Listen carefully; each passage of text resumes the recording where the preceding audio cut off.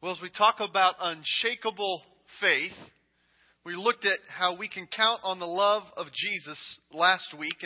And tonight I want us to look at how we can count on the victory that we have in Jesus. And we just heard some of the testimonies that you shared that represent some of the victories that we've had this week. One specific answer to prayer that was pretty awesome for me this week. 7 days ago, this morning, right over here, I met somebody who's new to Grace Point. His name is Amar. And when I met Amar, I had no idea that he would be an answer to a prayer that I've been praying.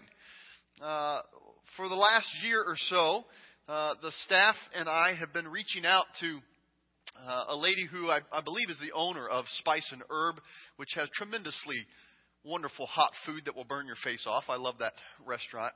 But Nantana is a friend that we have met there, and she has come to Grace Point a time or so, and we've been reaching out to her. And a long story short, in one of the lunches we had with her recently, I noticed that she was wearing a cross, a Christian cross. And this was a pretty big step forward for Nantana. And I said, I like your necklace. And she said something to the effect of, well, I like this too. I really like it, but I have no idea what it means. And she has broken English, and my English is not that good, and that's the only language I know. And so we're struggling to kind of understand each other. And I thought that's what she said, but I wasn't sure. And she said it again. She said, I really like this, but I'm not sure what it means. And so after the second or third time, I thought, this is all I need. I'm going to drive a truck through this opening here. And I said, did I hear you say that you like this cross, but you don't know what it means? And she, yeah. And so what was I to do but tell her what the cross meant? And I'm kind of, stumbling over myself, so excited at this opportunity to share with her. But it became apparent to me that her background in Buddhism is one that likes to collect many different idols, many different gods. And Natana's experience thus far appeared to be just one more good thing to collect.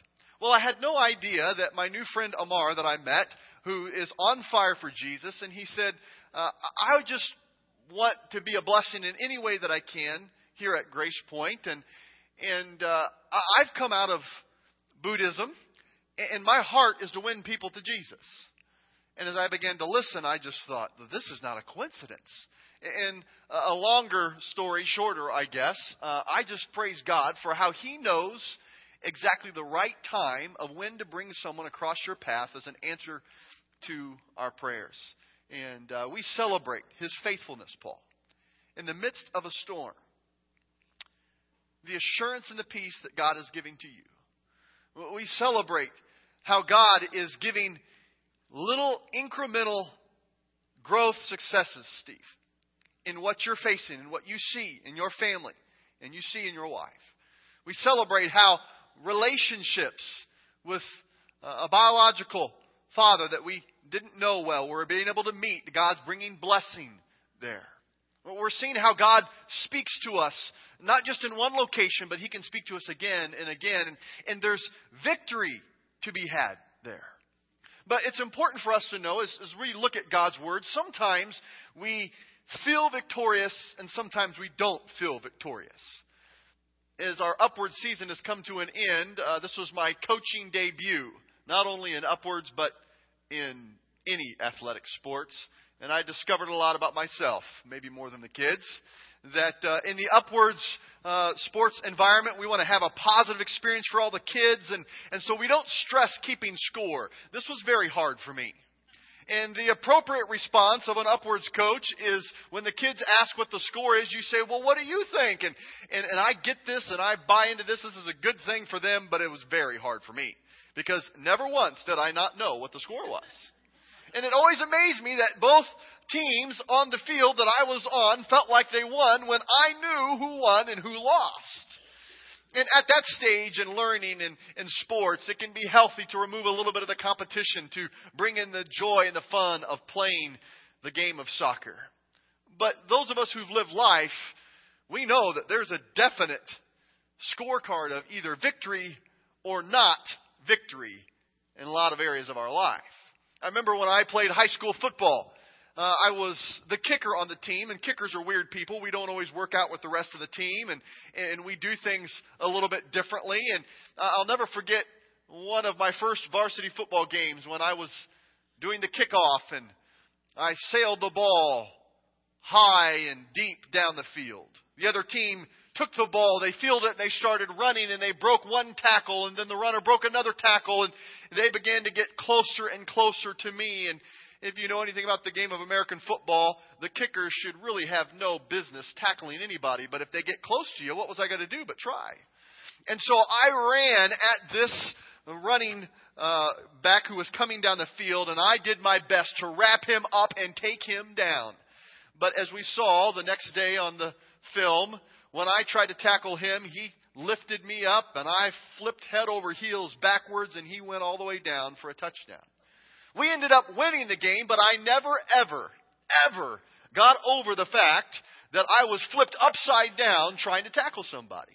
The rest of that year in football, the guys loved to remind me of it. My team was victorious. We won, but I didn't feel like it. I didn't feel like I had any part of that victory. I remember a little bit of payback the next year, and we were down, and I had an opportunity to kick a field goal. It was 47 yards out, and the ball was hiked. I ran to the ball. I kicked the ball. It sailed up high through the uprights. The referee put his arms up, signaling a field goal. I scored the field goal. The other team came back and scored a touchdown, and we ended up losing the game, but I felt like I won. Even though we had lost, I felt victorious. A little bit of makeup from what had happened the year before. It doesn't matter what you feel as much as what the scoreboard says. And so for us to have courage in life and to have a foundation, we need to understand that we can have victory even when we don't feel like it. Take your Bible and turn with me to 1 John chapter 5, and we're going to look at 1 John chapter 5, verse 1 through 5 together. As we gather each Sunday to celebrate who God is, part of that is celebrating the victory that we can have in Christ. And this should be something that we can count on that strengthens our faith no matter what is blowing or what storm is going on around us.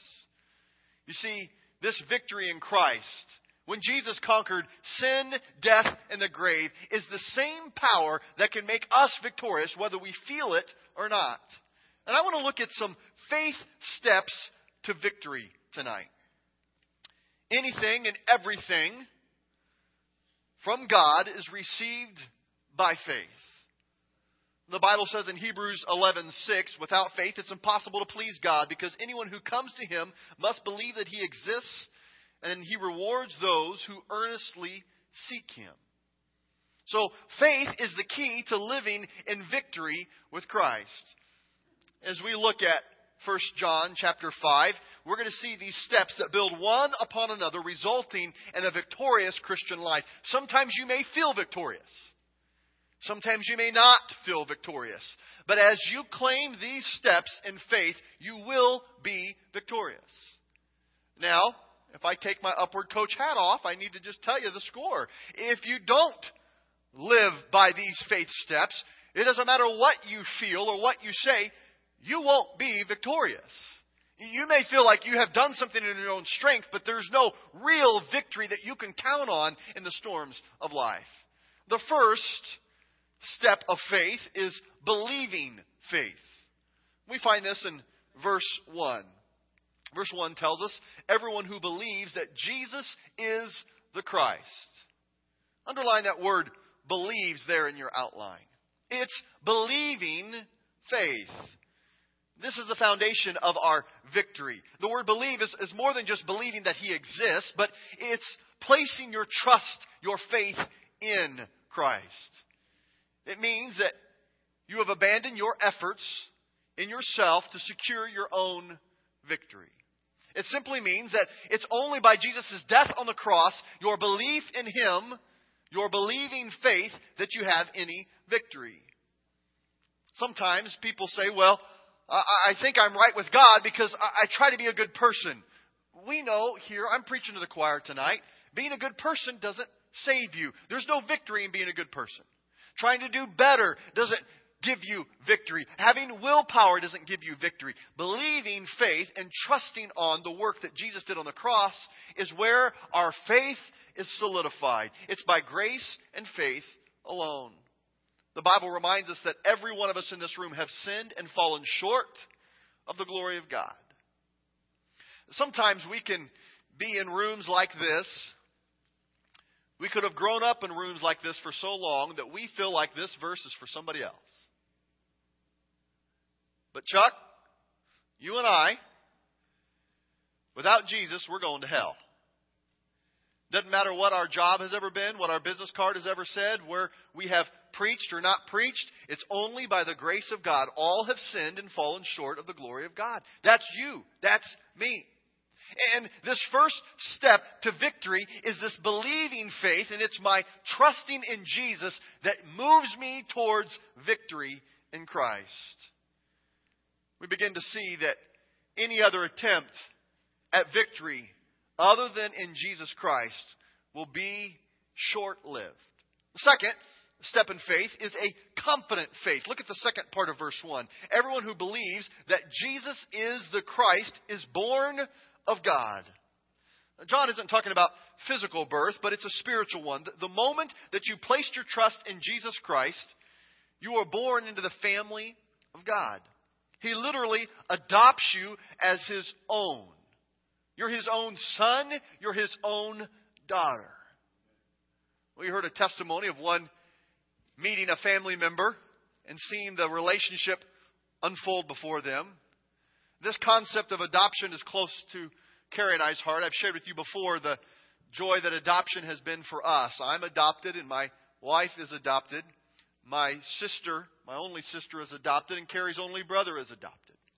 And so the only natural thing that we knew was the unnatural thing of adoption. And yet here every single one of us in this room who believes in Jesus Christ can have confidence in our faith that we are a son or a daughter of the King. We're no longer a spiritual orphan. And it gives us certainty and confidence in our faith. This is what the Apostle Paul was trying to communicate when he wrote these words in Romans chapter 8. For you did not receive a spirit that makes you a slave again to fear. No, you received a spirit of sonship. A slave has no confidence before his master.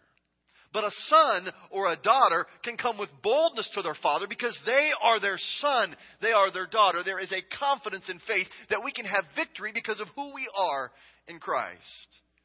That's the confidence that we must have being born in the things of God.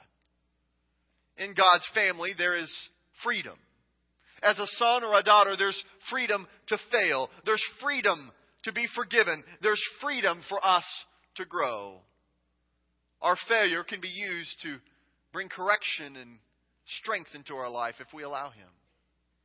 Believing faith leads to confident faith, which in turn becomes an unselfish faith. The third one, our victory in Christ is rooted in an unselfish faith. Look at verse 1, the final part. And everyone who loves the Father loves his child as well. Now notice, it says, love his child, not act like a child. To have a childlike faith, to have an unselfish faith, is not to act like a child, but to be selfless. Everybody knows that a newborn baby can be very selfish. As cute as they are, they can be very selfish. When they're hungry, they cry. When they are wet, they cry. When they're uncomfortable, they cry. And this is what you expect from a baby. Have you met somebody lately who is an adult, who when they're hungry, they whine and cry? When they are uncomfortable, they whine and cry. When they don't get what they want, they whine and cry. And it may get your attention because of some circumstance from one time to another, but pretty soon it gets old. We can have victory when we have an unselfish faith. Anyone who loves the Father loves his child as well. We begin to love one another. In a healthy home, a child soon learns to consider the needs of others as they grow. we learn that our freedom as a child of God is tempered by our responsibility as a member of His family. Somebody here tonight, you may not be feeling the victory of Christ in your life because we are living in a very selfish faith, and we need to know that our freedom in Christ, while it's very freeing, it is tempered by the responsibility we have to our brother or sister in the Lord. God wants to perfect an unselfish faith in us. We learn that it's not all about me. It's not all about what I want. It's about Him. It's about the ones that He loves as well. So when we get angry at others and make hurtful comments about others, we are only showing how self-centered our faith is, how defeated we are. It's interesting to me that sometimes Christians can be the most ignorant of how they give themselves away in the shallowness of their faith. When they begin to complain about their church or complain about their class or complain about their group in such a way that's so evident that they are living off of the milk and not the meat, and it's not what I want and doesn't look the way I want it, and it doesn't happen the way I want it. There is victory when we allow Christ to mature us to have an unselfish faith. Next step in victory in Christ is found in verse 2 and 3. It's an obedient faith. This is how we know This is how we know that we love the children of God, by loving God and carrying out His commands. This is love for God, to obey His commands, and His commands are not burdensome. It's interesting how living for Jesus always seems to come back to this issue of obedience. We try to dance around this word, or we try to slide by it or overlook it, but ultimately the test of our love for God is if we obey what He tells us. Now notice, John doesn't start in these steps of faith and victory in Christ with obedience. When he spells them out, he doesn't start with obedience. He starts with a simple trust, a believing, trusting faith, which builds to a confident faith and leads to a life of an unselfish faith. See, obedience is not burdensome when we first trust, and then we begin to allow Him to stretch us and help us be selfless. Obedience is a joy, not a burden. People who think that obedience is something that they have to do, they'll never know the victory in their life. They only see God and church through religion, man's religious eyes. Religion starts with obedience, but Jesus starts with trust. Don't misunderstand me. Obedience is key and very important. It's by our obedience to God that we know that we love Him. But He starts by saying, trust in me. Have faith in me. Have confidence that you are my son, you are my daughter when you trust in me. And let me change your heart to an unselfish faith. And then I'm calling you to an obedient faith. When we start with trusting Jesus, He changes our heart, and obedience becomes a joy, not a burden. Believing faith and confident faith, an unselfish faith, an obedient faith, and finally, John tells us that this leads to a final faith step in a victorious faith. For everyone born of God overcomes the world. This is the victory that has overcome the world, even our faith. Now, at least you think that it's our faith that contains the power. John concludes with this reminder. And the ones who win the battle against the world are the ones who believe. There's that word again, the trusting. It's the wrapping our arms around Christ. Those who've abandoned their ability to place their hope in that trust. The ones who believe that Jesus is the Son of God. Jesus has the power to ensure victory. Our faith is simply a conduit for His power to flow through. What it means for us is that we can have confidence that victory is not something to come. Victory is something that we have in Christ. It means the very thing that Satan tries to use to defeat you, God will use it to bring victory in your life. When Paul boasts in his weakness, he's uncovering this principle, this truth, that where I am weak, He is strong. It's not being lackadaisical about obedience, But it's being realistic about who we are and who He is. And at the fractured places in our life is where He shines through the greatest. Friend, I don't know if you come in tonight feeling victorious when you're not victorious, or feeling like a failure when you're really victorious, or maybe coming in tonight not even wanting to talk about victory. You just kind of tuned it out a long time ago. My guess is, and the number of people who are with us tonight, there may be a few who feel anything but victorious tonight. The truth in which we find our victory is rooted in this Scripture. That's the power, comes in the Scripture and the truth. But there is a poem that gives me a handle in talking about that feeling of feeling like a failure. Don't confuse the poem with the power of Scripture. But listen to the words of the poem called The Race. When I start to hang my head in front of failure's face, my downward fall is broken by the memory of a race. A children's race, young boys, young men, how I remember well. Excitement, sure, but also fear. It wasn't hard to tell. They all lined up so full of hope, each thought to win the race, or tie for first, or if not that, at least take second place. Their parents watched from off the side, each cheering for their son. Each boy hoped to show his folks that he would be the one. The whistle blew and off they flew like chariots of fire. To win, to be the hero there was each boy's desire. One boy in particular, whose dad was in the crowd, was running in the lead and thought, my dad will be so proud. But as he speeded down the field and crossed a shallow dip, a little boy who thought he'd win lost his step and slipped. Trying hard to catch himself, his arms flew every place, and midst the laughter of the crowd, he fell flat on his face. As he fell, his hope fell too. He couldn't win it now. Humiliated, he just wished to disappear somehow. But as he fell, his dad stood up and showed his anxious face, which to the boy so clearly said, get up and win the race.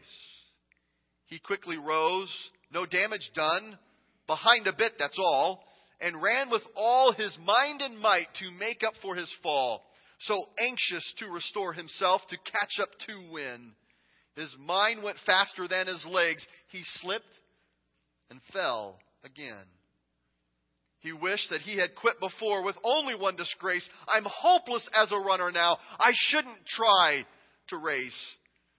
But through the laughing crowd he searched and found his father's face with a steady look that said again, get up and win that race. So he jumped up to try again, 10 yards behind the last.